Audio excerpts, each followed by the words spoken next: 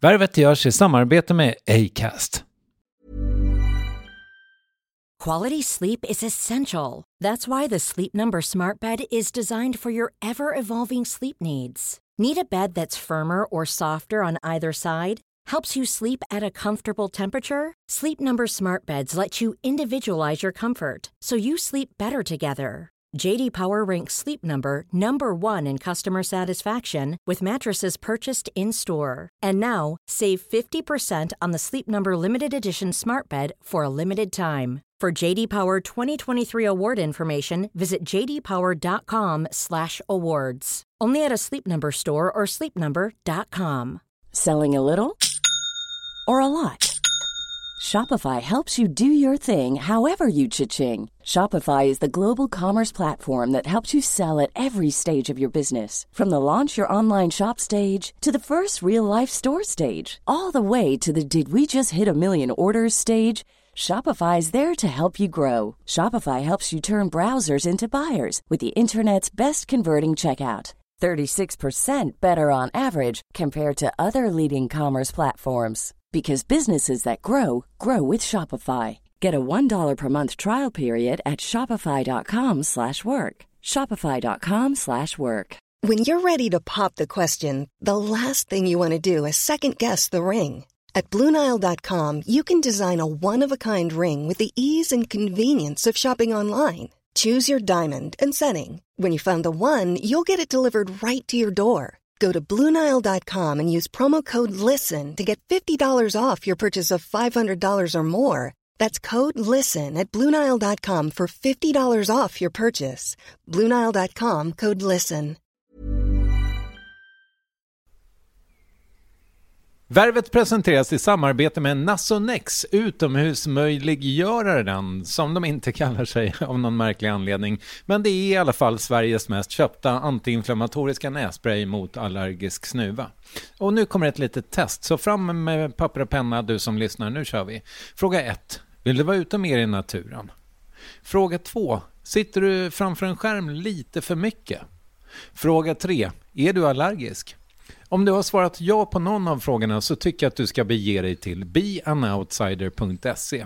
Jag vill för övrigt poängtera att Nasonex nässpray är ett receptfritt läkemedel från 18 år för behandling av symptom vid säsongsbunden och perenn allergisk snuva. Rådfråga läkare om du är eller tror dig vara gravid eller ammar, eller om du planerar att skaffa barn, har en obehandlad infektion i näsan, nyligen har genomgått en näsoperation eller har en skada i näsan. Får ingen effekt inom 14 dagar eller om du redan använder läkemedel med kortison ska du kontakta läkare. Använd ej mer än 3 månader utan läkarkontakt. Stort tack Nasonex och beanoutsider.se. Jag hoppar in och så möter jag liksom nummer 2 eller nummer 1 i världen och sen så åker jag på pisk och sen så är jag ute i gamet och sen tränar jag ett halvår, ett år och sen tillbaka mot 1 eller 2. De vill hela tiden se mig mot de bästa och det är svårt att komma in i det här. Det gäller att få det här flowet också. Den här känslan av att vinna. Värvet. Värvet. Värvet. Värvet. Värvet. Värvet. Värvet. Värvet. För dig som har lyssnat på Värvet förut kanske det har framgått att jag inte är någon utpräglad sportmänniska direkt. Det är trots allt jag som ibland slängt mig med mottot livet är för kort för sport. Och därför har det inte direkt kryllat av atleter i Värvet. Ett par sportjournalister och en fotbollsspelare får jag det till. Men när möjligheten dök upp och intervjua veckans gäst, Alexander Gustafsson, även känd som The Mauler, kunde jag inte tacka nej. Han är trots allt en världsstjärna inom MMA, det vill säga Mixed Martial Arts, blandade kampsporter. Och han har i skrivande stund 195 000 medtwittrare, 292 000 följare på Instagram och smått ofattbara 577 585 fans på Facebook. MMA ansågs kontroversiellt i många år, men nu har den flyttat in i mainstream-ledet kan man väl säga och fyller lokaler som Friends och Tele2 Arena. Och just nu är Alexander rankad 4 i världen i klassen lätt tungvikt, men vägen dit har varit lång och krokig och det ska vi prata om. De svåra åren som bråkig tonåring, livet på gatan, fängelsetiden och hur MMA till slut räddade honom. Värvet presenteras i samarbete med Acast. Producent är David Mer, jag heter Kristoffer Triumf. Dagens gäst är Alexander The Mauler Gustafsson. Nu rullar vi bandet. Varsågoda.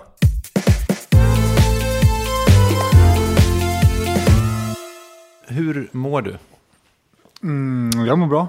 Det känns som att det kommer bli en jättebra dag. Har du tränat idag? Inte än. Jag var på ett möte innan det här och så. Så att det blir till kvällen. Hur ser en träningsvecka ut? Det är 3 pass om dagen. Måndag till fredag. Lördag normalt 1 pass och söndag vila.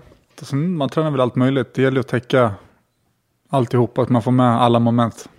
Ska du hinna med 3 pass idag ändå alltså? Idag blir det nog inte så. Man får anpassa sig lite. Vi har lite annat på schemat idag. Så att det blir nog kanske bara 1 pass idag. Men imorgon kommer det bli 3? Imorgon blir det nog 3 eller 2. Är det liksom... Du styrketränar också va? Alltså lyfter skrot och så? Det händer också. Men inte dagligen eller? Nej, utan jag är ju en fighter. Så att om jag gör det så är det ett förebyggande syfte att inte skada sig och så vidare. Jag vill liksom inte bli bra på det. Jag vill inte ta på mig för mycket massa heller. Då blir man ju lite långsammare och så vidare. Stelare. Så att det gäller att hitta en balans på träningen. Jag har en väninna som springer maraton på ganska hög nivå. Och hon har haft en jävla formsvacka nu, berättade hon på Facebook. Och så hade hon fått en hjärninjektion och helt plötsligt var hon fräsch igen. Liksom. Men, och det fick mig att tänka på, hur är det med dig? Tänker du på allt du stoppar i dig? Nej, det vill jag inte säga att jag gör. Det beror lite på vart jag är någonstans i träningen. Och har jag en fight på gång så då är jag väldigt försiktig med vad jag stoppar i mig. Samtidigt som jag äter husmanskost så jag är inte rädd för kolhydrater eller någonting. Du behöver ha den när du tränar så pass hårt. Så att nej, men ja, jag tänker på det fast ändå inte, kan man säga. Det är någonting mittemellan. Äter du mycket, mycket mer än en vanlig människa? Det tror jag att jag gör. Så jag får vara försiktig sen när det är väl dags att inte tävla så mycket mer. Då måste man verkligen se till att man håller det under kontroll. Alltså. Men räknar du kalorier eller sådär? Nej, det gör jag inte. Utan jag är inte så jävla petig, utan jag försöker ändå tycka om vad jag äter. Liksom. Och ändå äta nyttigt. Så att, jag menar husmanskost. Potatis och liksom en lax. Lite sallad, någon skön sås. Jag är inte rädd för att trycka in med några såser utan jag bränner det ändå. Liksom. Man tränar så pass hårt så att man behöver få in det där med. Liksom. Kolhydrater och lite socker och sånt där så man får energi. Ja, min gissning är att om man har liksom din muskelmassa då kan man nog äta ganska mycket utan att, alltså bara för att hålla dig upprätt så att säga. Vi har ju en vecka typ innan fighten där du tappar vikt för att väga in på din viktklass och då gäller det att man verkligen drar åt de matkällorna liksom. Som är goda egentligen. Så att den är lite jobbig. Och då får man verkligen tänka på att inte dricka sig socker eller kolhydrater. Utan då handlar det bara om att tappa så mycket vikt som möjligt. Nu när vi sitter här så har det ganska nyligen ebbat ut en debatt om huruvida bra kockar bör samarbeta med McDonald's eller inte. Äter du på McDonald's? Det händer, fast inte så ofta. Jag gillar mat, jag gillar hamburgare, fast jag gillar bra hamburgare. Jag gillar liksom, det ska vara någonting man blir mätt på. McDonald's, det är klart, är du på vägarna och du ska någonstans och du är hungrig liksom, då ska man bli och käka något kanske, men som en vana har jag inte, utan det händer ibland. Hur är det? Bor du här nu eller bor du i USA?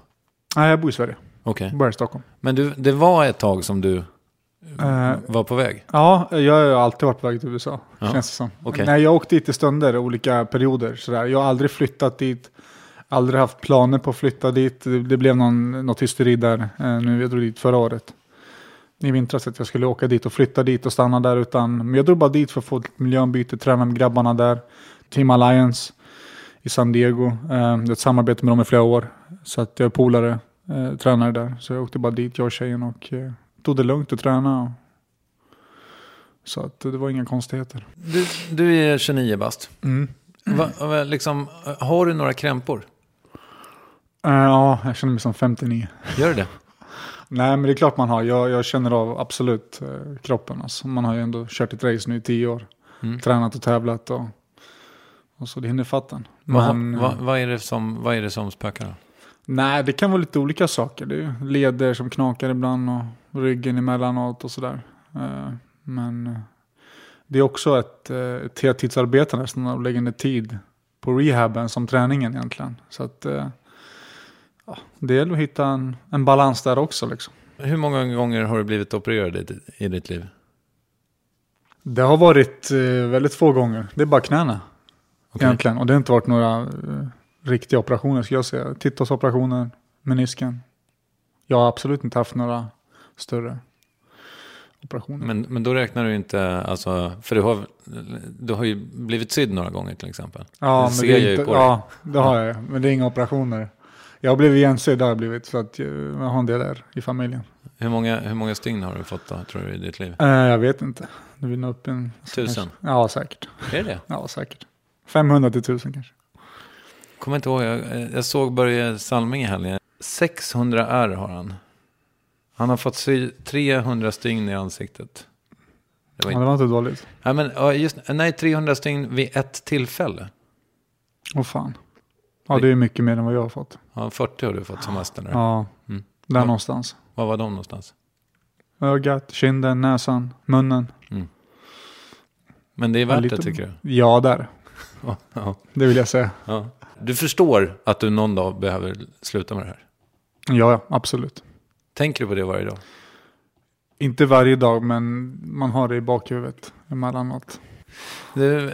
Men du är ju sjukt uppkopplad, va? Alltså du är jävligt stor och aktiv på sociala medier. Ja, det blir det. Ja. Facebook och Instagram och Twitter. Vad gör det för dig? Nej, alltså man har ju sina fans på det här viset. Man håller ju koll på det liksom och försöker lägga ut nya saker så att de är med på vad som händer i livet och i karriären och sådär. En grej som jag känner att jag borde veta men som jag inte vet, det är när du går din nästa match. Det vet jag inte heller. Nej, okej, då så. Då var det inte konstigt att jag inte visste det. Nej, snart hoppas jag. Ja, är du i form för det? Nej, jag är inte i matchform, men det är där man har träningsläget till. Så. Får jag veta, får jag en match planerad och jag har ett datum, då behöver jag jobba för det. Nu ligger jag bara mest och underhåller kroppen och håller igång liksom. Ja, men är det så att din tillvaro ser ut? Att man måste vänta hela tiden på att få gå matcher? Ja, typ. Varför det? Jag vet inte, det är bara så det är. Allt från 1 till 3-4 matcher om året. Det beror lite på hur aktiv man är, hur kroppen känns, vad man får för matcher. Det är tufft det där med att kunna liksom tajma in saker och ting bra. Får det funka. Men nu går jag med och väntar på att få en ny match planerad och sen kör vi mot den liksom. Och vem ska du möta då? Det vet du inte. Det vet jag inte heller. Jag hörde en gammal intervju med dig, eller såg en intervju från 2014 när du sa att du kommer att ta världsmästarbältet. Hur går det med det där egentligen? Nej, det går inte så jävla bra. Jag har fått ett försök till på mig här och torskade på en split decision. Vilket betyder att han fick 2 domare med så jag fick en domare, så det sket ju sig. Och 40 stygn på det. Ja. Men jag förlorar slaget, men jag har inte förlorat kriget än liksom. Man ligger i. Ja, men för det där är ju, alltså du är 29 år, vilket då förstår jag, i din bransch, det är ganska gammalt, eller? Jag vet inte faktiskt. Jag tror jag ligger någonstans mitt emellan. Jag hör inte till de yngsta eller de äldsta. Utan de säger att alla sport har ju sina pikar. Om man säger. Hockey har sin, fotboll har sin och MMA har ju sin. Och vi ligger på en ganska hög ålder då det pikar. Vi ligger på 30-35 där någonstans. Så du har dina bästa år framför dig? Ja, jag intalar mig själv där i alla fall. Ja, men är det så då? Det känns som så. Jag känner mig ändå gammal i gamet. Jag har varit med länge, tävlat mycket och haft mina strider i buren. Men jag känner mig inte klar. Jag känner mig långt ifrån klar. Så att jag väntar och ser bara. Tränar och ligger i. Lever mitt liv som jag alltid har gjort. Och väntar på nästa fight helt enkelt. Sen tar vi det därifrån. Jag måste ju vinna. jag möter alltid dem. Jag hoppar in och så möter jag liksom nummer 2 eller nummer 1 i världen. Och sen så åker jag på pisk och sen så är jag ute i gamet. Och sen tränar jag ett halvår, ett år och sen är jag tillbaka mot 1 eller 2. De vill hela tiden se mig mot de bästa. Och det är svårt att komma in i det här. Det gäller att få det här flowet också. Den här känslan av att vinna. Man får det här självförtroendet och de här bitarna. Och jag vet inte, jag måste kanske komma in och möta någon kille som är topp 10 eller något sånt. Och sen vinna och vinna igen. Och sen kanske få möta de bästa igen. Fast du är ju rankad så högt så du kommer inte få göra det, eller? Nej, det är lite där som är kruxet alltså. Men vi tittar på alternativ. Okej. Vi får se. Samtidigt så möter jag vem som helst. Egentligen så länge man får en fight och man har liksom den boosten med sig. Kan vi bara prata om det här? För att ofta när man läser eller hör om dig så pratar du om hur viktigt teamet runt dig är. Kan vi börja bara med... vi har 2 människor här i rummet medan vi pratar. Vilket är ovanligt. Jag brukar inte tillåta det. Men det var någon som sa att vi mådde bättre av det. Då kör vi på det. Vad är det för människor? Ja, det är dels min flickvän där som sitter. Och sen har du Daniel, en PR-agent. Ja. Så här, det är ju ett större team kring dig, antar jag. Ja, det är det. Förresten, varför har du en PR-agent? Du är ju redan så stor. Nej, men det kan vara skönt att ha någon som sköter sådana saker åt när man inte, så man kan fokusera mer på träningen och så vidare. Jag försöker ändå liksom koppla bort, man är ju ett gående varumärke, ett företag, men samtidigt så vill man ju fokusera på det man är duktig på. Det är skönt att ha en manager, ha någon som sköter PR:en, maten, hemmet. Så det är rätt skönt faktiskt. Vilka människor är viktigast omkring dig? Det är ju klubben och alla som liksom innefattade i gymmet, om man säger. Du har mina tränare och sen folk jag tränar med bland annat. Vi har ett proffsteam som kör. Vi alla utgår från Allstars Training Center. Finns det fler proffs MMA-fighters i Sverige än du? Ja, det finns massor. Okay. Så att vi är ett stort team. Bra killar som tränar och ligger i och satsar hårt. Nu har vi en grupp liksom som kör varje dag. Tränar, svettas och skriker på varandra. Så att det är rätt skönt. Och ni håller till här i stan någonstans? Ja, precis. Vi håller till i Hagagatan 31. Där i Norrtull. Och där ligger gymmet och det är där vi är. Det är mitt andra hem. Jag förstår. Hur många timmar tillbringar du där i veckan? Det varierar lite, men har jag en fight på gång och ligger i träningsläge så ja, det är ett antal timmar alltså. 4, 5, 6 timmar om dagen. Duschar du efter varje träningspass? Ja, det är jag. Hur många gånger duschar du då per vecka? Det är, jag vet inte, vad blir det?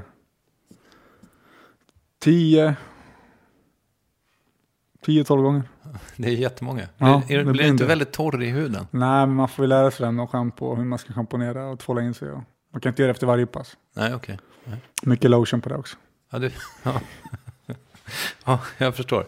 Hudlotion. Ja, precis. Och det där är någonting som jag inte har börjat med ännu. Men det är nästa steg för mig, tror jag. Då luktar man gott. Ja, det är en bra sidoeffekt. Känner du ofta att du får liksom offra saker för karriärens skull?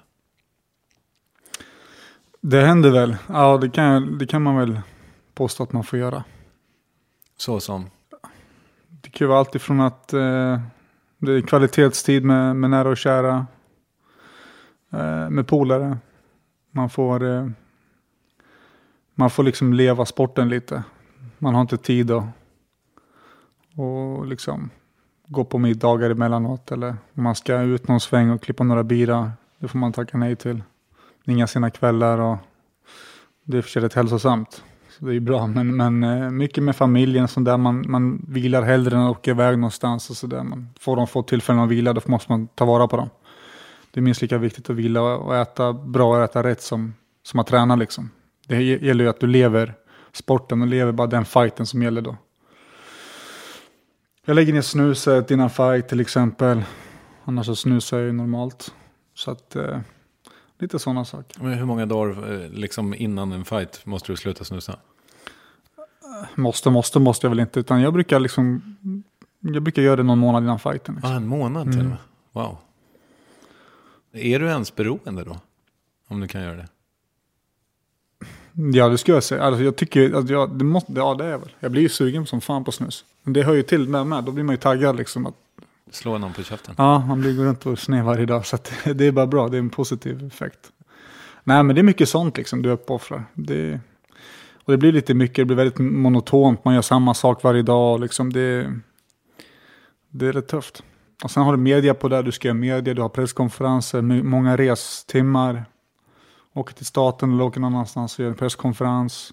Men jag och tjejen var i Houston i en dag.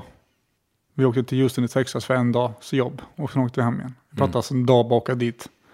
Så det är mycket sånt. Men när fick du vara riktigt berusad senast då? Ja, nu är det väl inte så jättelänge sedan. Det är väl ett par veckor sedan. Eller riktigt berusad, salongsberusad eller lite runda fötterna. Ja. Det är väl några veckor sedan. Jag funderar också på det här med liksom att du har ett team omkring dig. Hur liksom den dag som du lägger ner, vart tar de vägen då? Dels så fortsätter de väl med det de har alltid gjort. Liksom. De sköter sina jobb. Det kommer fler efter mig. Bandet rullar på vidare som det alltid har gjort. Det är bara att jag är ute ur bilden då, kan man säga. Det blir en stor omställning för många inblandade. Samt så vill jag bara tillägga att vi är inte bara kollegor utan vi är ju som en familj på gymmet och de är runt mig. Så att det är, vänskapen finns där och kärleken finns ju där. Men det blir ju inte alls samma den här intensiteten liksom, att man jobbar ihop så mycket och så tillsammans så mycket och hänger så mycket och så liksom. Vi alla har ju ett gemensamt intresse nu. När jag väl lägger ner då kommer det intresset inte finnas hos mig längre. Eller deras intresse kommer inte heller vara på samma sätt gentemot mig. Nej. Men däremot så delar vi ett band. Vi har varit med om mycket. Det har gått flera år. Vi har tränat tillsammans. Vi har svettats, blödigt, gråtit. Varit lyckliga tillsammans. Man delar ju någonting. Och det svetsas fast liksom. Det tar man inte bort. Vad är din plan då? Vad skulle du vilja göra när du lägger det? Jag har lite verksamheter jag håller igång nu. Jag är delägare i en nattklubb i Enköping. Aha. Alin. Jag är delägare i ett byggföretag. Varför just Enköping förresten? Nej, vi fick ett erbjudande som vi inte tackade nej till. Det är jag som är 2 polare som driver det här företaget. Okay. De är ju aktiva inom det här nu. Jag är mer en passiv delägare. Jag sköter ju mitt nu. Jag sköter min träning, min karriär. Det är det som gäller nu. Men jag har lagt lite ägg i olika korgar så att... Ja, men berätta fler. Vad har du fler för korgar? Nej, det är nattklubben då. Och sen så har vi ju ett byggföretag som är aktivt här i Stockholm. Och ja, vi har mycket jobb och så. Så att det rullar på. Kan du bygga? Inte alls. Jag tar mig mitt i handen. Aha. Det är därför jag fightas. Jag händer på mitt sätt. Kan du skruva ihop en IKEA-möbel? Ja, det är nog inga problem. Nej. Lite händer i alla fall. Men jag är ingen snickare. Men det är likadant där. Jag har mina partners, mina polare och de vet vad de håller på med. Så att jag får till lite dem. Och det rullar på bra. Men det ekonomiska då? Alltså har du massa pengar på banken? Massa pengar på banken? Nej, det vill jag inte påstå. Det beror på mycket pengar är egentligen. Jag vet inte. Jag har mycket pengar som ligger runt lite överallt. Men du har liksom ingen ekonomisk oro direkt? Nej, det har jag inte. Jag har tänkt lite så här att jag vill inte gå runt och ha för mycket pengar på banken. Jag känner att de växer inte där. Och jag vet att jag har ett liv efter den här karriären med. Så att för mig har varit fokus så mycket på att investera och lägga pengar i rätt saker helt enkelt. Som jag känner att det här vill jag hålla på med. Det här känns bra. Och ja, det ska kännas bra och det gör det faktiskt. Mm. Men så när du slutar, då kommer du gå till ett kontor där du har ett företag som äger aktier i lite olika verksamheter? Ja, lite så kan man uttrycka sig. Dricka kaffe och käka kanelbullar och skrika på folk och bra. Okej. Nu nämnde du 2 grejer som du har investerat i, men ingenting som har med sporten att göra? Nej, sen är jag delägare på gymmet med och så vidare. Ja. Där. Men jag vet inte. Det jag investerat i sporten, det har varit min tid. Och min erfarenhet. Jag har byggt upp en erfarenhet och en kunskap som jag också kan använda mig av när jag är klar. Mm. Det är bara det att Jag vet inte riktigt om jag har alltid varit en tävlingsmänniska. Om inte jag får tävla i det jag gör, då vet jag inte om jag har så mycket intresse i det. Men du skulle kunna träna någon ung person som vill? Absolut. Det skulle jag kunna göra. Det kommer jag förmodligen göra också. Okay. Men jag är en duktig fighter. Jag är duktig på många sätt. Men jag är inte duktig. Jag vet inte om jag får utveckla sådana fall. Och det här med att träna en annan och du vet det här pedagogiska i det och lägga tiden i en annan och se en utveckling och så vidare hos en annan. Jag har inte den erfarenheten riktigt. Nej. Så att då får man börja på ruta 1 igen och börja bygga upp någonting. Fast du vet ju hur det är att vara på andra sidan. Det måste ju vara jätteviktigt. Jo, det är ju klart en fördel. Så att tiden är oviss, vi får se. Men har du oro för framtiden? Nej, det har jag inte riktigt. Utan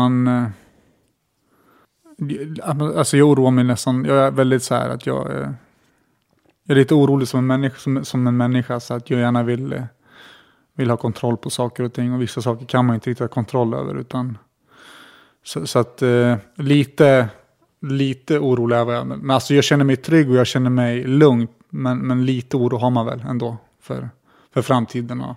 Det är en ny värld för mig. Jag har tävlat aktivt. Jag har tävlat hela mitt liv. Jag har ju egentligen inte haft ett vanligt 7-4 jobb någonsin. Och jag är snart 30 bast liksom. Jag vet inte. Jobba 7-4. Liksom. Just sådana saker. Den rutinen har inte jag. Så för mig blir det att. Nu ser inte att jag kommer komma tillbaka och börja jobba 7-4. Men det här vanliga svenssonlivet. Jag har ingen erfarenhet av det. Så att det är lite det. Är ju lite skrämmande kanske. Men ändå ska bli kul. Mm. Det är väl den dagen kommer. Men jag har ett tag kvar i den här sporten. Så att jag är inte klar än.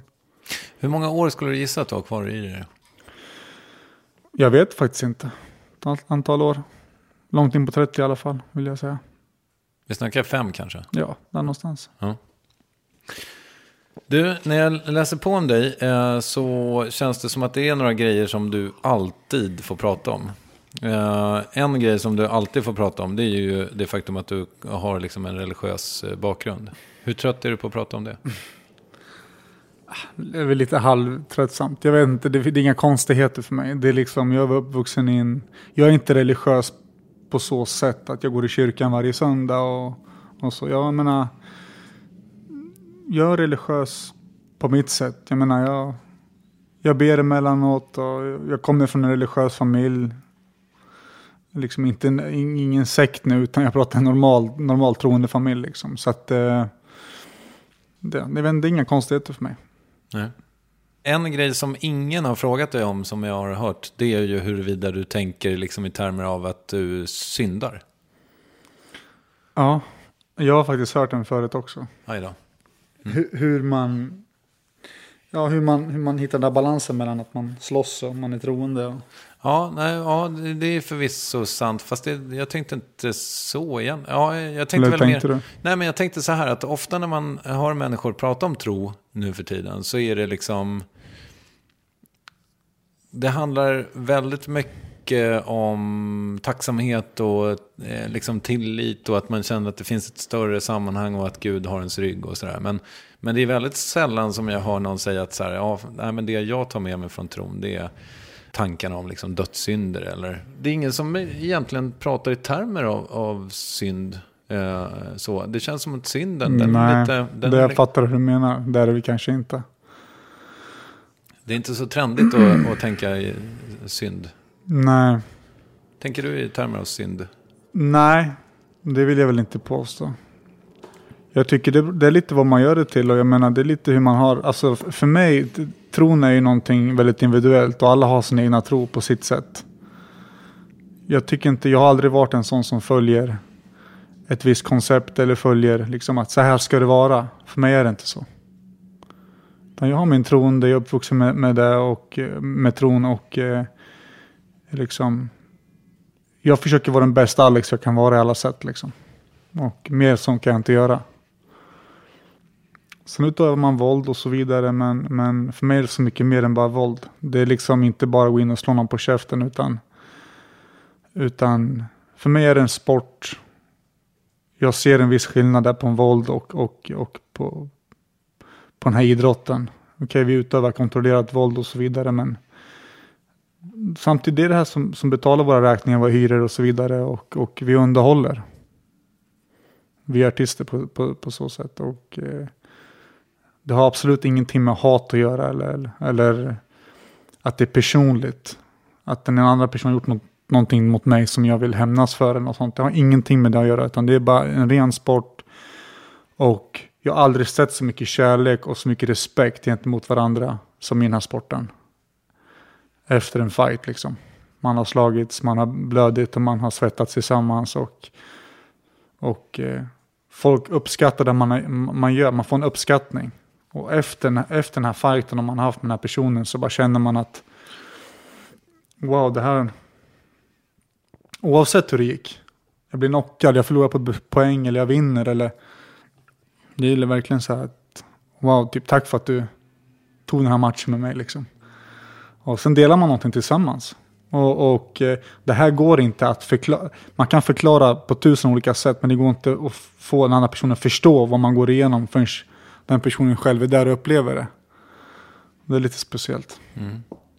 Kollar du på andra matcher? Ja, det gör jag. Jag kollar på andra matcher. Framförallt om det är fighter i min viktklass. Mm. Så då håller jag koll på konkurrensen. Mm. Du kommer liksom från boxningshållet? Ja, jag utövade boxning som ung. Ja. Mycket. Varför blev du inte kvar i det då? Nej, jag tappade. Alltså det var en period jag körde mycket boxning och tävlade i boxning och så vidare. Och jag var lite talang i det och det gick bra sådär. Men jag var väldigt så här, som ung så var jag väldigt, hade mycket energi och var väldigt så här, fan det måste hända saker och jag måste få tävla, jag måste få göra det här och det här. Annars tappade jag intresset för det. Och det var lite det som hände, jag fick inga matcher och boxning är väldigt enformigt och du har ju, alla sporter är väldigt enformiga på sitt sätt för utöver just den sporten. MMA så har du en blandning av olika sporter där de har gjort ett koncept och liksom det har fått det har fått ett eget märke, ett eget namn. MMA, Mixed Martial Arts. Du har ju alla möjliga, du har ju karate, du har judo, du har brottning, du har ju allt. Så varje dag så får du träna någonting nytt. Och så ska du liksom bli bra på allting också. Så det var ju som en ny värld för mig som öppnades. Och då jag slutade med boxning och sen gick det några år där i tonåren som jag inte tränade och sen när jag var 19 då så bara shit, vad är det här liksom? YouTube är det här liksom. Det här var ju ballt. Mm. Och då var det lite sån källarsport. Det var ju liksom bara gangster som utövare och det var liksom inget, man pratade högt om det och det var lite så här, det här gör vi liksom bakom stängda dörrar. Det var inte alls accepterat i samhället som det är idag. Och för mig var det en ny värld. Jag bara okej, det här måste jag få pröva. Så det här måste ju vara, man sökte lite kickar liksom. Det här måste vara ultimata man kan hålla på med. Och sen började jag fastna efter första passet. Jag fick dyngstryk liksom. Fattade ingenting. Jag åkte på pisk. Mm. Och då var man ju fast liksom. Shit, här måste jag lära mig att bli bra på det här. På den vägen är det. Mm. If you're looking for plump lips that last, you need to know about Juvederm lip fillers. With Juvederm Volbella XC and Juvederm Ultra XC, your lip look, whether it's subtle or bold, can last up to 1 full year with optimal treatment and no additional maintenance. Find a licensed specialist and see if it's right for you at Juvederm.com today. That's JUVEDERM.com. Add fullness to lips in adults over 21 with Juvederm Volbella XC or Juvederm Ultra XC. Do not use if you have severe allergies or a history of severe allergic reactions, or if you're allergic to lidocaine or the proteins used in Juvederm. Tell your doctor if you have a history of scarring or taking medicines that decrease the body's immune response or that can prolong bleeding. Common side effects include injection site redness, swelling, pain, tenderness, firmness, lumps, bumps, bruising, discoloration, or itching. As with all fillers, there's a rare risk of unintentional injection into a blood vessel, which can cause vision abnormalities, blindness, stroke, temporary scabs, or scarring. For full, important safety information, visit Juvederm.com. You should celebrate yourself every day, but some days you should celebrate with jewelry. Whether you want to commemorate an unforgettable moment or just bring some added sparkle to your collection, Blue Nile can offer you expert guidance and a wide assortment of jewelry of the highest quality at the best price. Go to BlueNile.com today and experience the ease and convenience of shopping Blue Nile, the original online jeweler since 1999. That's BlueNile.com. BlueNile.com. Quality sleep is essential. That's why the Sleep Number Smart Bed is designed for your ever-evolving sleep needs. Need a bed that's firmer or softer on either side? Helps you sleep at a comfortable temperature? Sleep Number Smart Beds let you individualize your comfort so you sleep better together. JD Power ranks Sleep Number #1 in customer satisfaction with mattresses purchased in-store. And now, save 50% on the Sleep Number Limited Edition Smart Bed for a limited time. For JD Power 2023 award information, visit jdpower.com/awards. Only at a Sleep Number store or sleepnumber.com. Yes, ny sponsor. Värvet presenteras i samarbete med Svea Bank. Och jag menar inte att ta ner stämningen, men dessvärre är ju lågkonjunkturen här, vilket innebär att de flesta branscher har det tufft och också väldigt många privatpersoner. Jag vet själv vad det är att ha en trasslig privatekonomi. Det var struligt i många år för mig och låg ofta post i hallen med trista logotyper i ena hörnet. Och jag hade också i flera års tid ett helt gäng betalningsanmärkningar. Och tyvärr är det nog många som har det svårt att få ihop till räkningarna just nu, som har hamnat i ekonomiskt trubbel. Och det här Svea Bank kan kliva in med något som kallas skuldfinansiering. Där löser de skulder hos inkasso och till Kronofogden, och till och med om Kronofogden vill sälja ditt boende har Svea Bank möjlighet att hjälpa till. I den här tjänsten får du en personlig handläggare som gör en grundlig genomgång av din ekonomiska situation. De tar kontakt med dina kreditgivare och när ett lån beviljats löser de dina skulder åt dig och samlar dem i ett enda lån med en avbetalningsplan som din ekonomi klarar av. För om du har hamnat i klister, du är inte ensam och kanske kan det här hjälpa dig. På svea.com/skuldfinans kan du läsa mer. Tack Svea Bank. En annan sak som du också får prata om jätteofta, det är ju din stökiga uppväxt. Stökåren så att säga. Du har ju sagt att MMA räddade ditt liv. Ja. Hade du på riktigt varit död om du inte hade upptäckt det? Ja, det hade jag varit.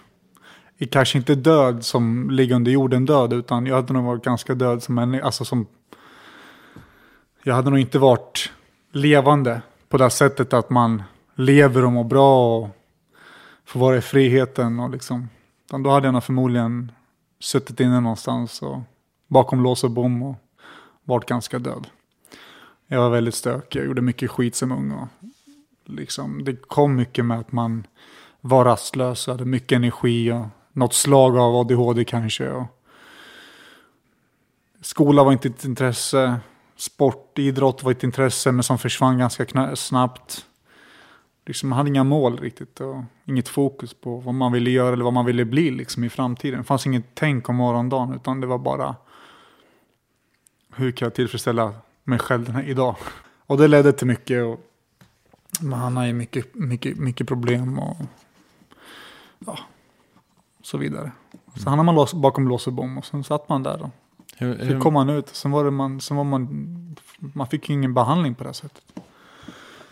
Man visste inte så mycket. Jag kommer från en jättebra familj och föräldrar och syskon och det är inget snack liksom. Det var inte det problemet låg utan det var mer hos mig själv liksom. Vad ska jag göra för att få den här energin och liksom, hur kan jag använda energin på rätt sätt? Hur länge satt du inne? Till och från, men ja, det var väl en tidsperiod på 3,5-4 år. Okay. 19 år. Oh, wow. Och sen så, det var ju någon sväng, jag satt 1,5 år och kom ut och sen så han är i någon fight och bara åkte in liksom igen. Polisen tog mig då och sen åkte jag in igen och mina föräldrar tog ju avstånd, min familj tog ju avstånd ganska, de kämpade järnet länge men sen så trappade de av också och kände att nu är det inte i våra händer längre utan nu får du själv bestämma ditt öde nästan. Och det var under den tiden då. Så jag var ute jag åkte in och så kom jag ut så var ute en sväng och sen åkte jag in igen.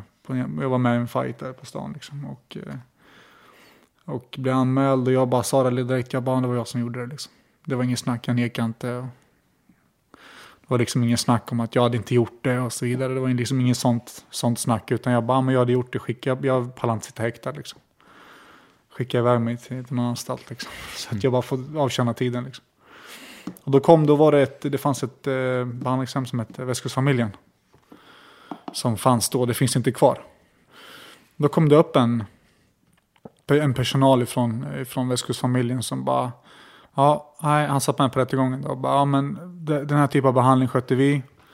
Det är liksom fysisk behandling och han kommer in och han får liksom gå igenom den tuffa tiden och liksom fysa och få känna på disciplinen och liksom komma in i rutiner och så vidare. Jag var ju väldigt så här skeptisk till allt och jag var ju ganska nere liksom, så det var lite så här, jag brydde mig inte så mycket. Men i alla fall så vi fick igenom det och istället för fängelsestraff så fick jag åka ner till Göteborg till Västkustfamiljen. Och det var ju direkt liksom 1 mil, bam, ut och löp. 300 armhävningar liksom. Inte sängen bäddar 4 på morgonen och då gjorde 1000 armhävningar liksom. Det var ingen snack. Ja. Så att, och jag var ju liksom, vad var jag, 19 bast. Jag var 18-19 bast och bara skittänd på det. Jag bara, shit fan vad häftigt. Nu får jag liksom börja träna igen och bara shit vad häftigt liksom. Och det blev ganska snabbt en gallring där på de som satt där, de som orkade och ville verkligen förändra sitt liv. De fick den här chansen, men du måste gå igenom det här. Det var inget snack, det fanns inga genvägar. Och sen fanns det de som var lite svagare som de gallrades av lite, tyvärr. Men jag tillhörde de som var lite, jag ville ju förändra mitt liv. Jag ville verkligen, nu har jag en chans här liksom. Det var inget fängelsestraff. Jag sitter inte inom lås och bom utan här det var som ett vanligt stor kåk liksom, ut på landet och fick man jobba liksom. Och på den vägen är det, och då förstod jag att shit, det finns så mycket mer än att sitta inne och slåss på stan och härja omkring med polare, utan och var du duktig och visade framfötterna så fick du möjligheter om utbildning och du fick möjlighet att dyka, och jag tog min dykarutbildning, jag blev divemaster där. Jag har 500-600 dyk bakom mig. Och bara, du vet, för man skötte sig så bra, då fick du förmåner liksom. Okay. Belöningssystem. Och sen satt jag en polare och youtubade där Västkustfamiljen och bara, fan är det här liksom? Slåss liksom, fan häftigt. I Japan, gamla Pride. Och då bara, jag måste in och träna. Ja, men då måste du göra det här. Ja, men då fick jag typ ta kökstjänst en vecka och jag lagade mat till alla som satt där och ville förändra sina liv. Då fick jag liksom laga mat till alla liksom. Det var mitt sätt och då får jag börja träna. Det gjorde jag. Fick jag ta bussen, det tog 1 timme för mig att åka till bussen. Eller åka bussen in till gymmet och tillbaka. 2 timmar varje dag fick jag pendla då. Och det gjorde jag 3 dagar i veckan. Och det var där det började, min karriär började där. Då var jag i nybörjargruppen där på gymmet där i Göteborg. Hur länge var du på det här Västkustfamiljen? Jag var där 1 år någonting. Okej. Det här tycker jag är så fascinerande att du liksom, för är det inte helt sinnessjukt att du rankad som 4:e bäst i världen när vi sitter här? Och du började när du var 19. Alltså inte det, jag menar, Zlatan började väl när han var 0, så att säga. Alltså, säger det någonting om dig eller säger det någonting om sporten? Eller både och? Jag tror det är lite både och faktiskt. För er som inte förstår vad jag menar så är det alltså, jag tycker att det är sent att börja i livet. När man det var ganska sent. Jag var ganska sent ute. Jag har alltid varit fysisk om. Jag har alltid haft en talang till att vilja lära mig. Och alltid gillat den här fysiska kampen. Så jag tror att det är väl en blandning mellan min vilja att bli bättre och lära mig, samtidigt som att jag kom in rätt i sporten. Sporten var inte så jävla, det var ju lite så här skymundan som jag pratade om. Det var inte så stort, inte accepterat. Så jag kom in och jag tror jag kom in i rätt tid i sporten, samt som att jag ville verkligen bli bäst i världen. Det känns ju som att när det kanske du gör redan. Är du ute och pratar med kids och sådär eller? Jag gör inte allt för ofta, men det händer. Det har hänt att jag har åkt iväg och pratat lite och så. Jag tänker, det här är ju, kanske låter helt sjukt, men du är första gästen. Jag har gjort 230 intervjuer här ungefär. Du är första gästen från Arboga. Okej. Ja.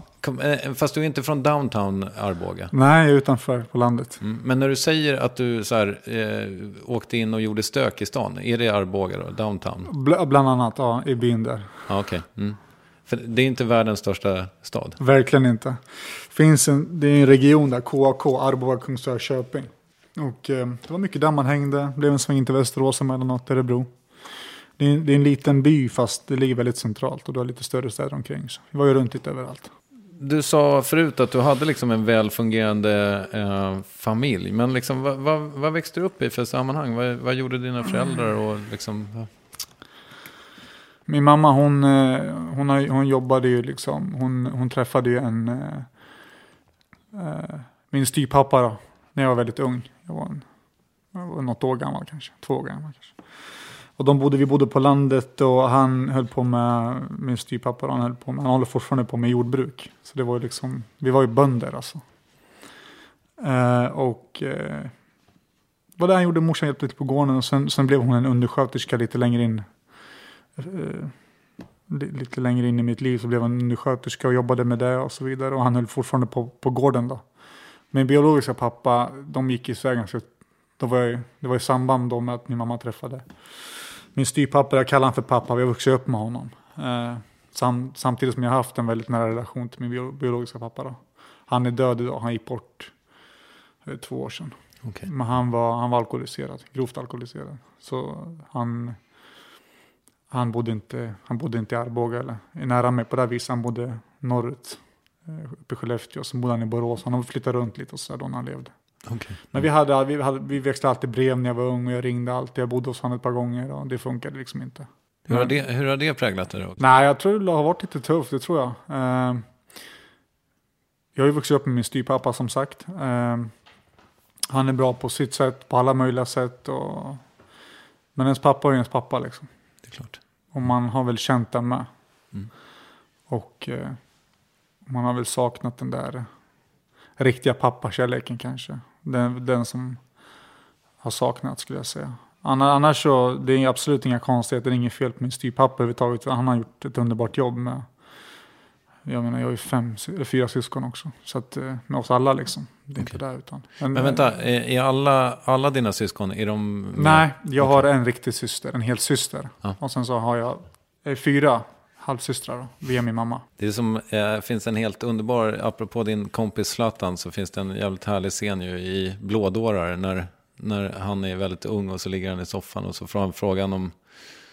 Ja, han ska i alla fall berätta hur många syskon han har. Och då vet han inte riktigt det heller. Okay. Och så frågar han sin brorsa.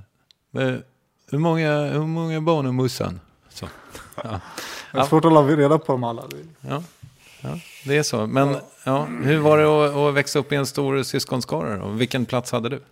Jag är äldst och jag är den enda killen. Okej. Okay. Så jag har 4 små systrar. Mm.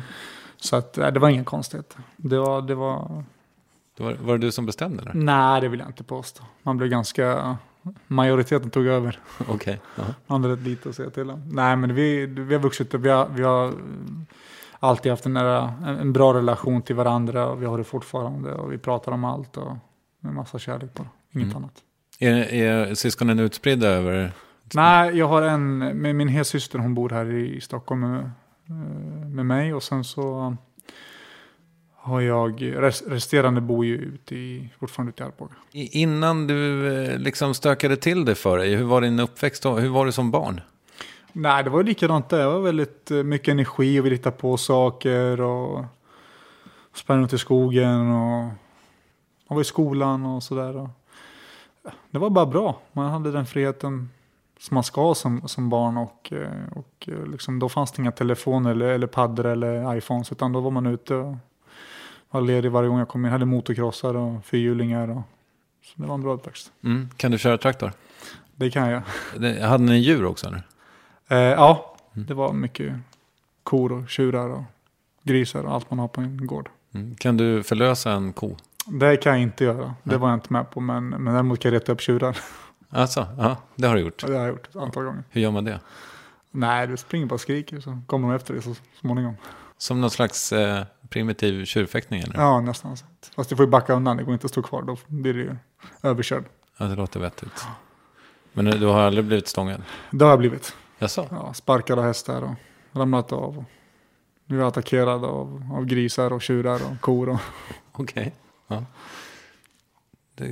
Man kanske kan dra någon parallell till det du gör nu som vuxen. Ja, kanske.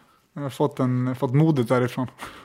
Ja, är det så att du är liksom inte så rädd för att göra illa dig? Nej, inte få gilla mig, det är jag inte. Jag har inte någon rädsla för att skada mig eller gilla mig. Det har jag inte. Men hur är det liksom, alltså har du hög smärttröskel även privat? Ja, jag vet inte, har jag det? Nej, det har jag väl inte, utan det är väl liksom, det är som att man kopplar bort det här privata och jag när jag kliver in och tävlar, utan då är det ju the mauler, då är det liksom kliva in i min arbetsroll och nu jävlar kör vi, nu jävlar jobbar vi liksom. Då känner man inte av det på samma sätt, det kommer sen. Och slå i lilltån hemma i köket till exempel, det är jävligt ont. Ja, kanske en konstig fråga, men när man jobbar som fighter som du gör, kan man dra av alltså lämnar in kvittorna för tatueringar?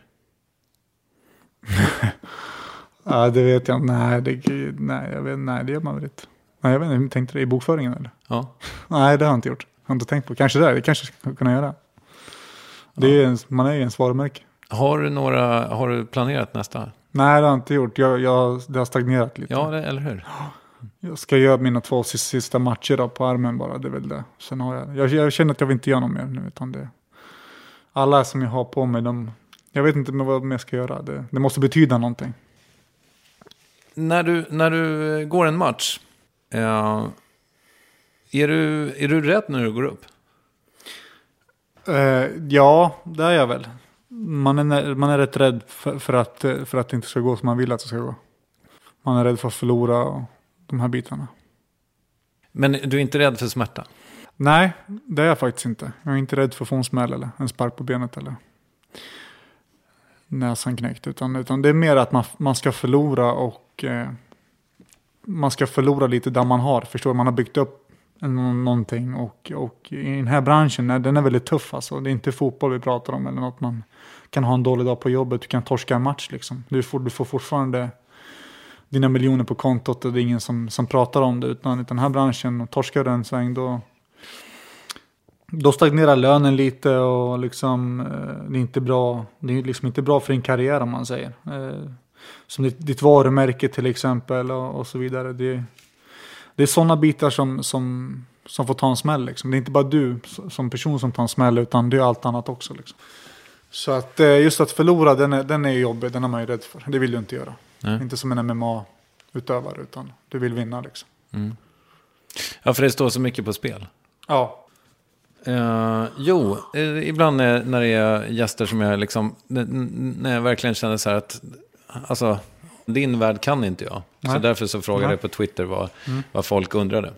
Och då undrade Joakim Borgud hur självförtroendet är efter förlusterna.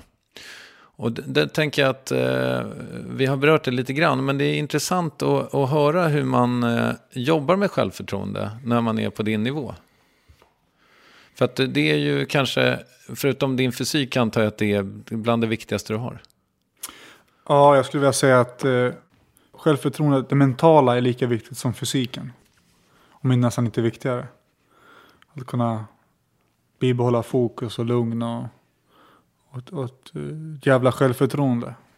Det är i den här branschen och förlora som jag nu har gjort senaste tiden med väldigt små marginaler, den är tuff. Mm. Den är jättetuff, den tar stryk. Man tar stryk rent mentalt. Man undrar liksom om man är tillräckligt duktig och så. Det som är så speciellt i mitt fall är ju att jag liksom torskat med så små marginaler. Det har varit så löjligt. Det har varit jag åkte på en torsk på Tele2 och den förlorade jag. Jag blev träffad hårt och det svartnade för ögonen liksom. Så att den åkte jag ju på riktigt. Det är inget snack. Jag hade en dålig dag. Men sen så torskade jag 2013 om en titelmatch mot en kille. Och var också små marginaler. Och så gick jag en till titelmatch här i oktober förra året. Och torskade igen på små marginaler. Och man är lite så här, man vet inte riktigt vart man ska stå någonstans. För att hade jag torskat på riktigt och bara känt att shit, nu åkte jag på däng alltså. Det är ingen snack. Jag har mycket mer att lära. Jag är inte alls på samma nivå. Men torska med så små marginaler som jag gör, det är så jävla tufft. Man vet att man har det som krävs. Man vet att jag kan slå dem. Men jag måste bara hitta vad är det jag kan göra för att bli bättre än dem. Vi pratar liksom inte om några större steg. Vi pratar om små detaljer. Så det är en jävla sits man sitter i liksom. Så att självförtroendet i sig, alltså jag vet att jag har det som krävs. Jag vet att jag har potential att bli bäst i världen. Men varför är du inte då? Det är det jag inte heller vet. Det gäller ju liksom att hitta vägen dit. Vilken väg ska jag ta? Vad ska jag behöva göra? Vad ska jag behöva flytta utomlands? Ska jag liksom träna på ett visst sätt? Och det här är en konstant utveckling hos mig och mitt team. Mina tränare och liksom, hur ska vi...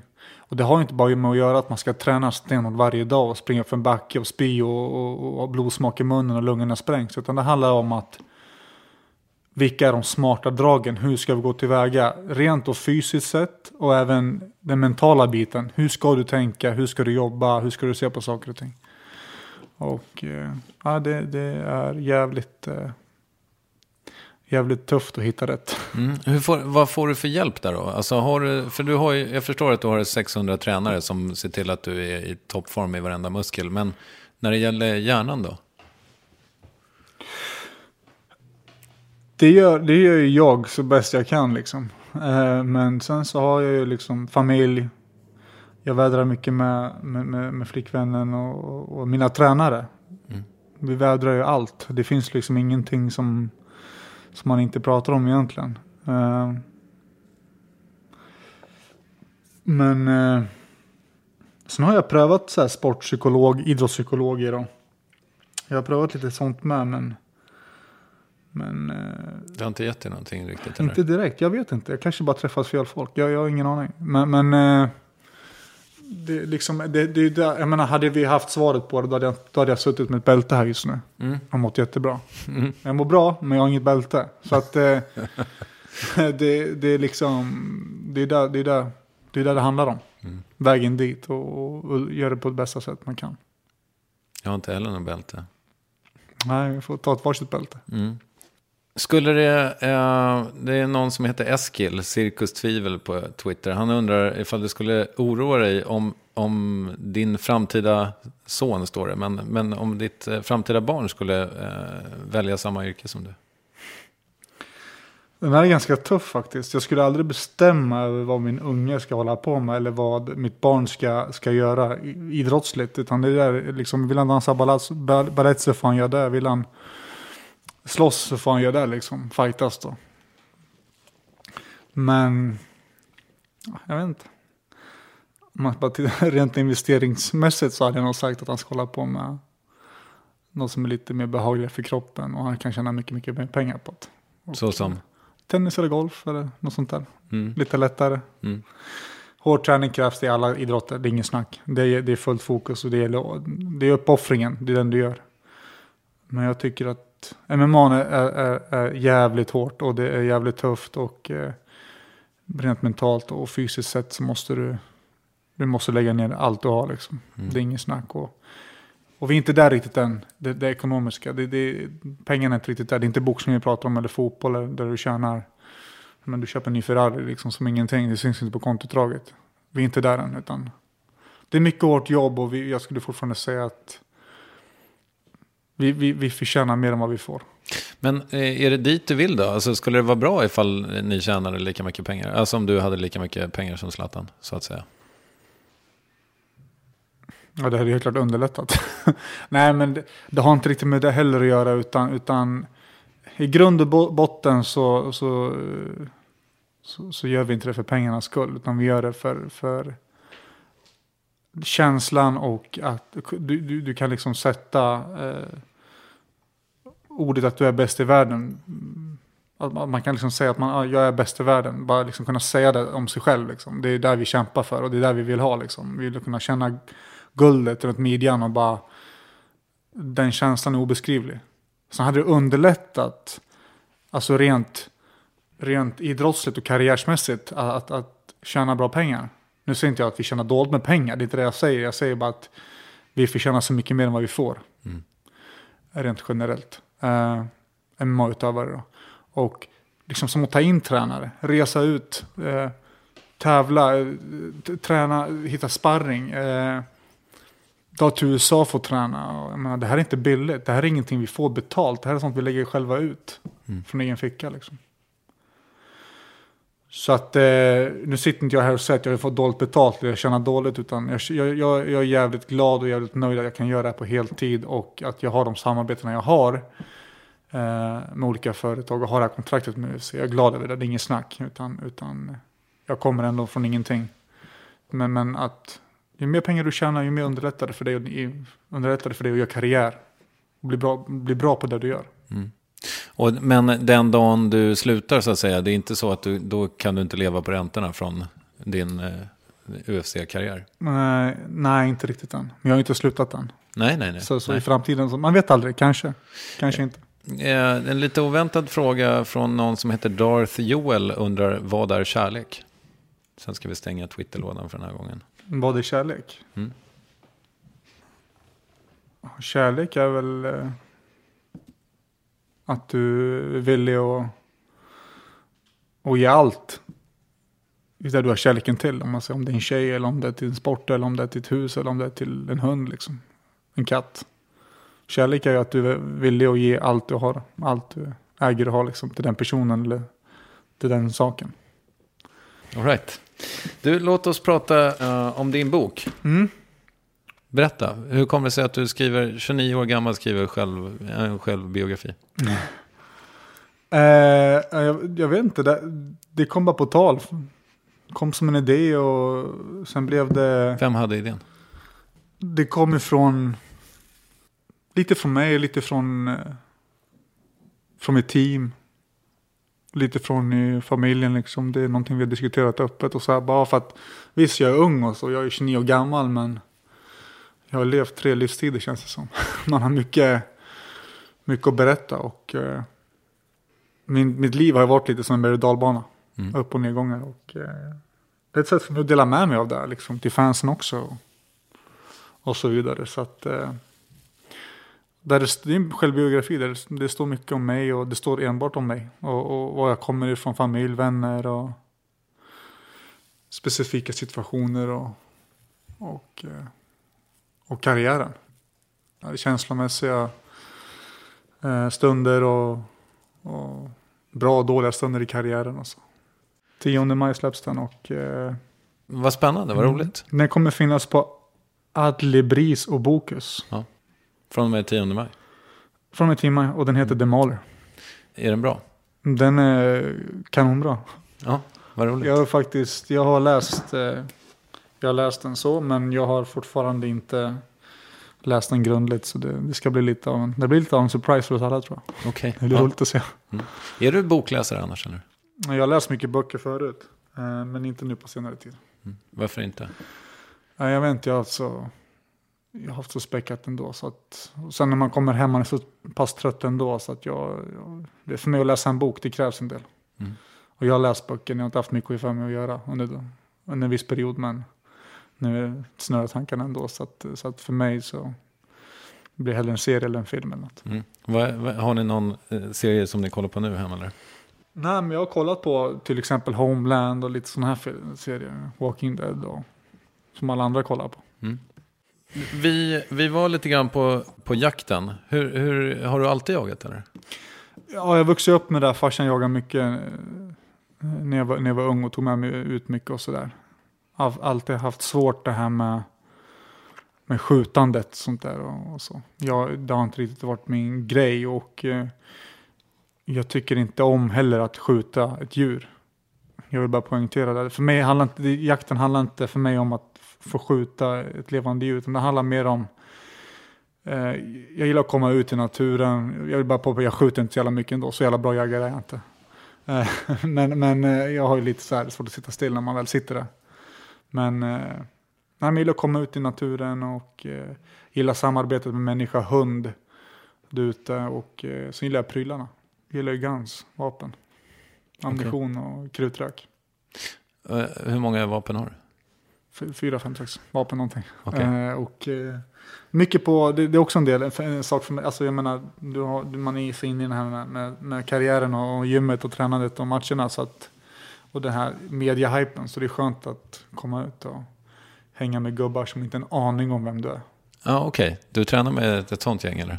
Ja, jag är ute och du jagar med. Jag är ute på landet och det är folk, de bryr sig inte ett smack om vad jag gör eller vad jag håller på med. De tycker mina öron ser lite roliga ut och sen snackar de och ljuger om det är några andra ute i skogen. Så att jag tycker det är skönt att komma iväg. Det är en stor... Det är liksom... Ja, man bara kommer iväg liksom. Det är så långt ifrån min värld så att jag tycker det är skönt. Man kopplar av. Mm. Men du har ett jaktlag som du... Ja, via min pappa då. Eller styvpappa. Så att, som jag kallar pappa då. Så att jag är med där. Min svåger bor där ute. Han är med och jagar. Och folk som jag vuxit upp med liksom. Du, när du fightas och så kommer det tränare fram mellan ronderna eller hur det nu funkar och pratar med dig och säger vad du ska göra. Kan du ta in det då? Ja, det gör man. Det är också något man gör med tiden. Man lär sig hantera det där och det kommer med rutin. Så att i dagsläget så har jag absolut inga problem med det. Jag gör precis varenda sak de säger till mig. Sen undrar jag också, för jag sa förut att det är vissa grejer som du ofta får prata om. Då är det liksom, det är tron, uppväxten och sen är det öronen. Alltså kan man fixa öronen sen? När du lägger av, ska du liksom styra upp dem då? Nej, det ska jag inte göra utan... Men det här kommer ju vara ett minne för mig. Det är någonting som jag kommer ha kvar liksom. Det är ultimate tattoo. Ja, det blir ju det. Det är ju bara en rolig grej. Jag menar, om mina barn eller barnbarn kommer fram och liksom drar öronen och bara, vad har du gjort liksom? Det blir kul att få återberätta och se var de kommer ifrån. Så att, nej, de kommer inte. Sen går det ju plastikoperera. Det finns säkert de som gör det, men det skulle jag aldrig göra. Men finns det andra grejer du skulle kunna plastikoperera? Nej, jag har faktiskt ingenting. Eller ja, nej. Nej, det har jag inte. Jag tycker varenda är men allting har ju en historia så att det vill jag inte ta bort. Jag tycker också att du är väldigt snygg. Ja, vad snällt sagt. Ja, nej, men det slog mig när jag bildgooglade dig att du är fan fotogenik alltså. Ja, tackar. Ja, det var så lite så. Vad snällt. Tydligen så, eller jag såg att du drog ett aprilskämt. Ja. Och i samma veva så skrev han Conor McGregor att han skulle lägga av också.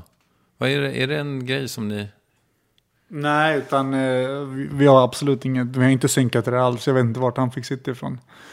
För mig var det enbart ett aprilskämt som jag tyckte var lite roligt. Som fick en jävla spridning. Ja. Och det kanske inte är så konstigt. Men jag tänkte inte på det de termerna. Utan jag tänkte det här ska bli lite latch liksom. Men nej, det blev en riktig hype omkring det där. Det var väldigt trovärdigt ju.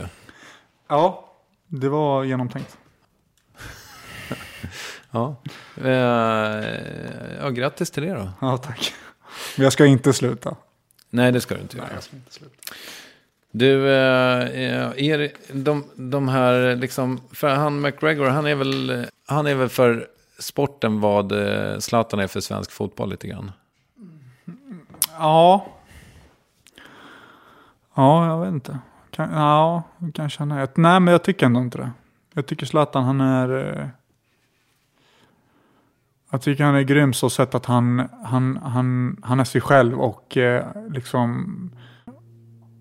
Han gör ingenting för mycket liksom. Det är inget overdo it utan han håller sig liksom... Han vet precis vad han gör. Han håller sig inom ramarna liksom. Han är sig själv och han är ändå ödmjuk och visar sin respekt. Vilket jag respekterar liksom 1000%. Medan Conor är lite... Jag tycker han går över gränsen emellanåt. Och han spinner iväg på... Han backar upp det han säger och han gör det bra. Men allt det här, det är ingen snack. Det är inte det jag säger. Jag säger bara liksom att någonstans så finns det en gräns. Och någonstans så rinner det över hos folk. Okej. Och inte för att jag själv har blivit påverkad så mycket av det. Men han... Jag vet inte. Jag tycker bara han tar det för långt. Och han säger saker och gör saker som Zlatan aldrig skulle göra. För han har för mycket respekt som en idrottsman. Mm. Jag tror ungefär att jag fattar vad du menar. Men vem är världens bästa MMA-fighter då?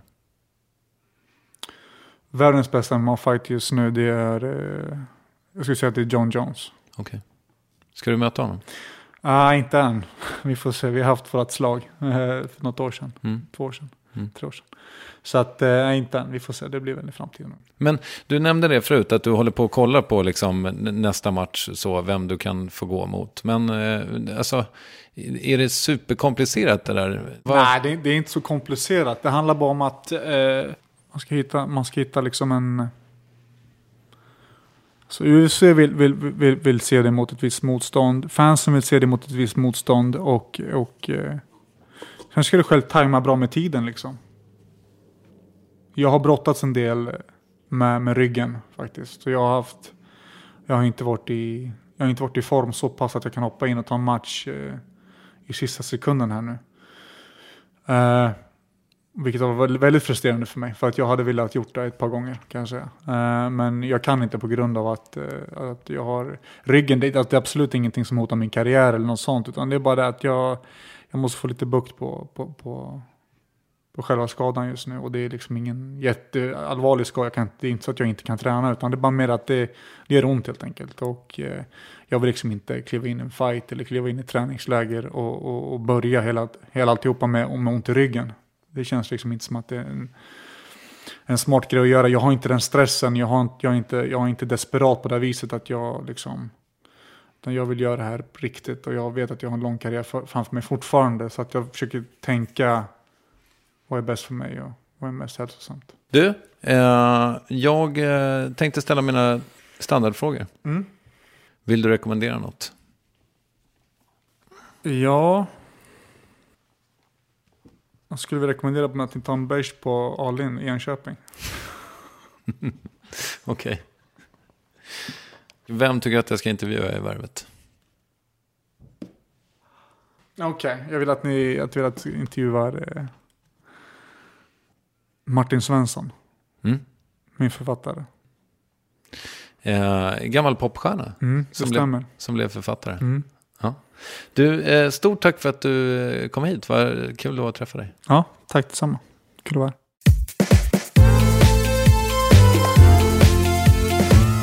Alexander The Mauler Gustafsson. Stor och hård på utsidan, mjuk och fin på insidan. Boken The Mauler släpps när som helst och finns att köpa i princip var som helst, gissar jag också.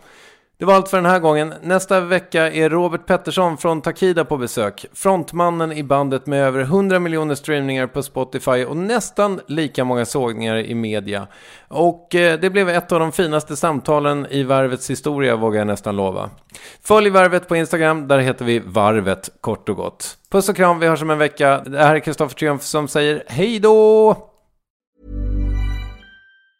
Hi, I'm Daniel, founder of Pretty Litter. Did you know cats tend to hide symptoms of sickness and pain? I learned this the hard way after losing my cat, Gingy. So I created Pretty Litter, a health monitoring litter that helps detect early signs of illness by changing colors, saving you money and potentially your cat's life. Pretty Litter is veterinarian developed, and it's the easiest way to keep tabs on your fur baby's health right at home. Go to prettylitter.com and use code ACAST for 20% off your first order and a free cat toy. Terms and conditions apply. See site for details. Even when we're on a budget, we still deserve nice things.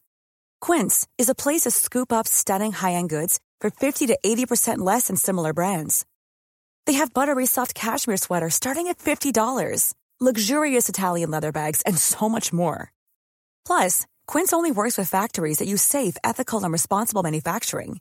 Get the high-end goods you'll love without the high price tag with Quince. Go to quince.com/style for free shipping and 365-day returns. Okay, I have 2 new obsessions that I need to share with you.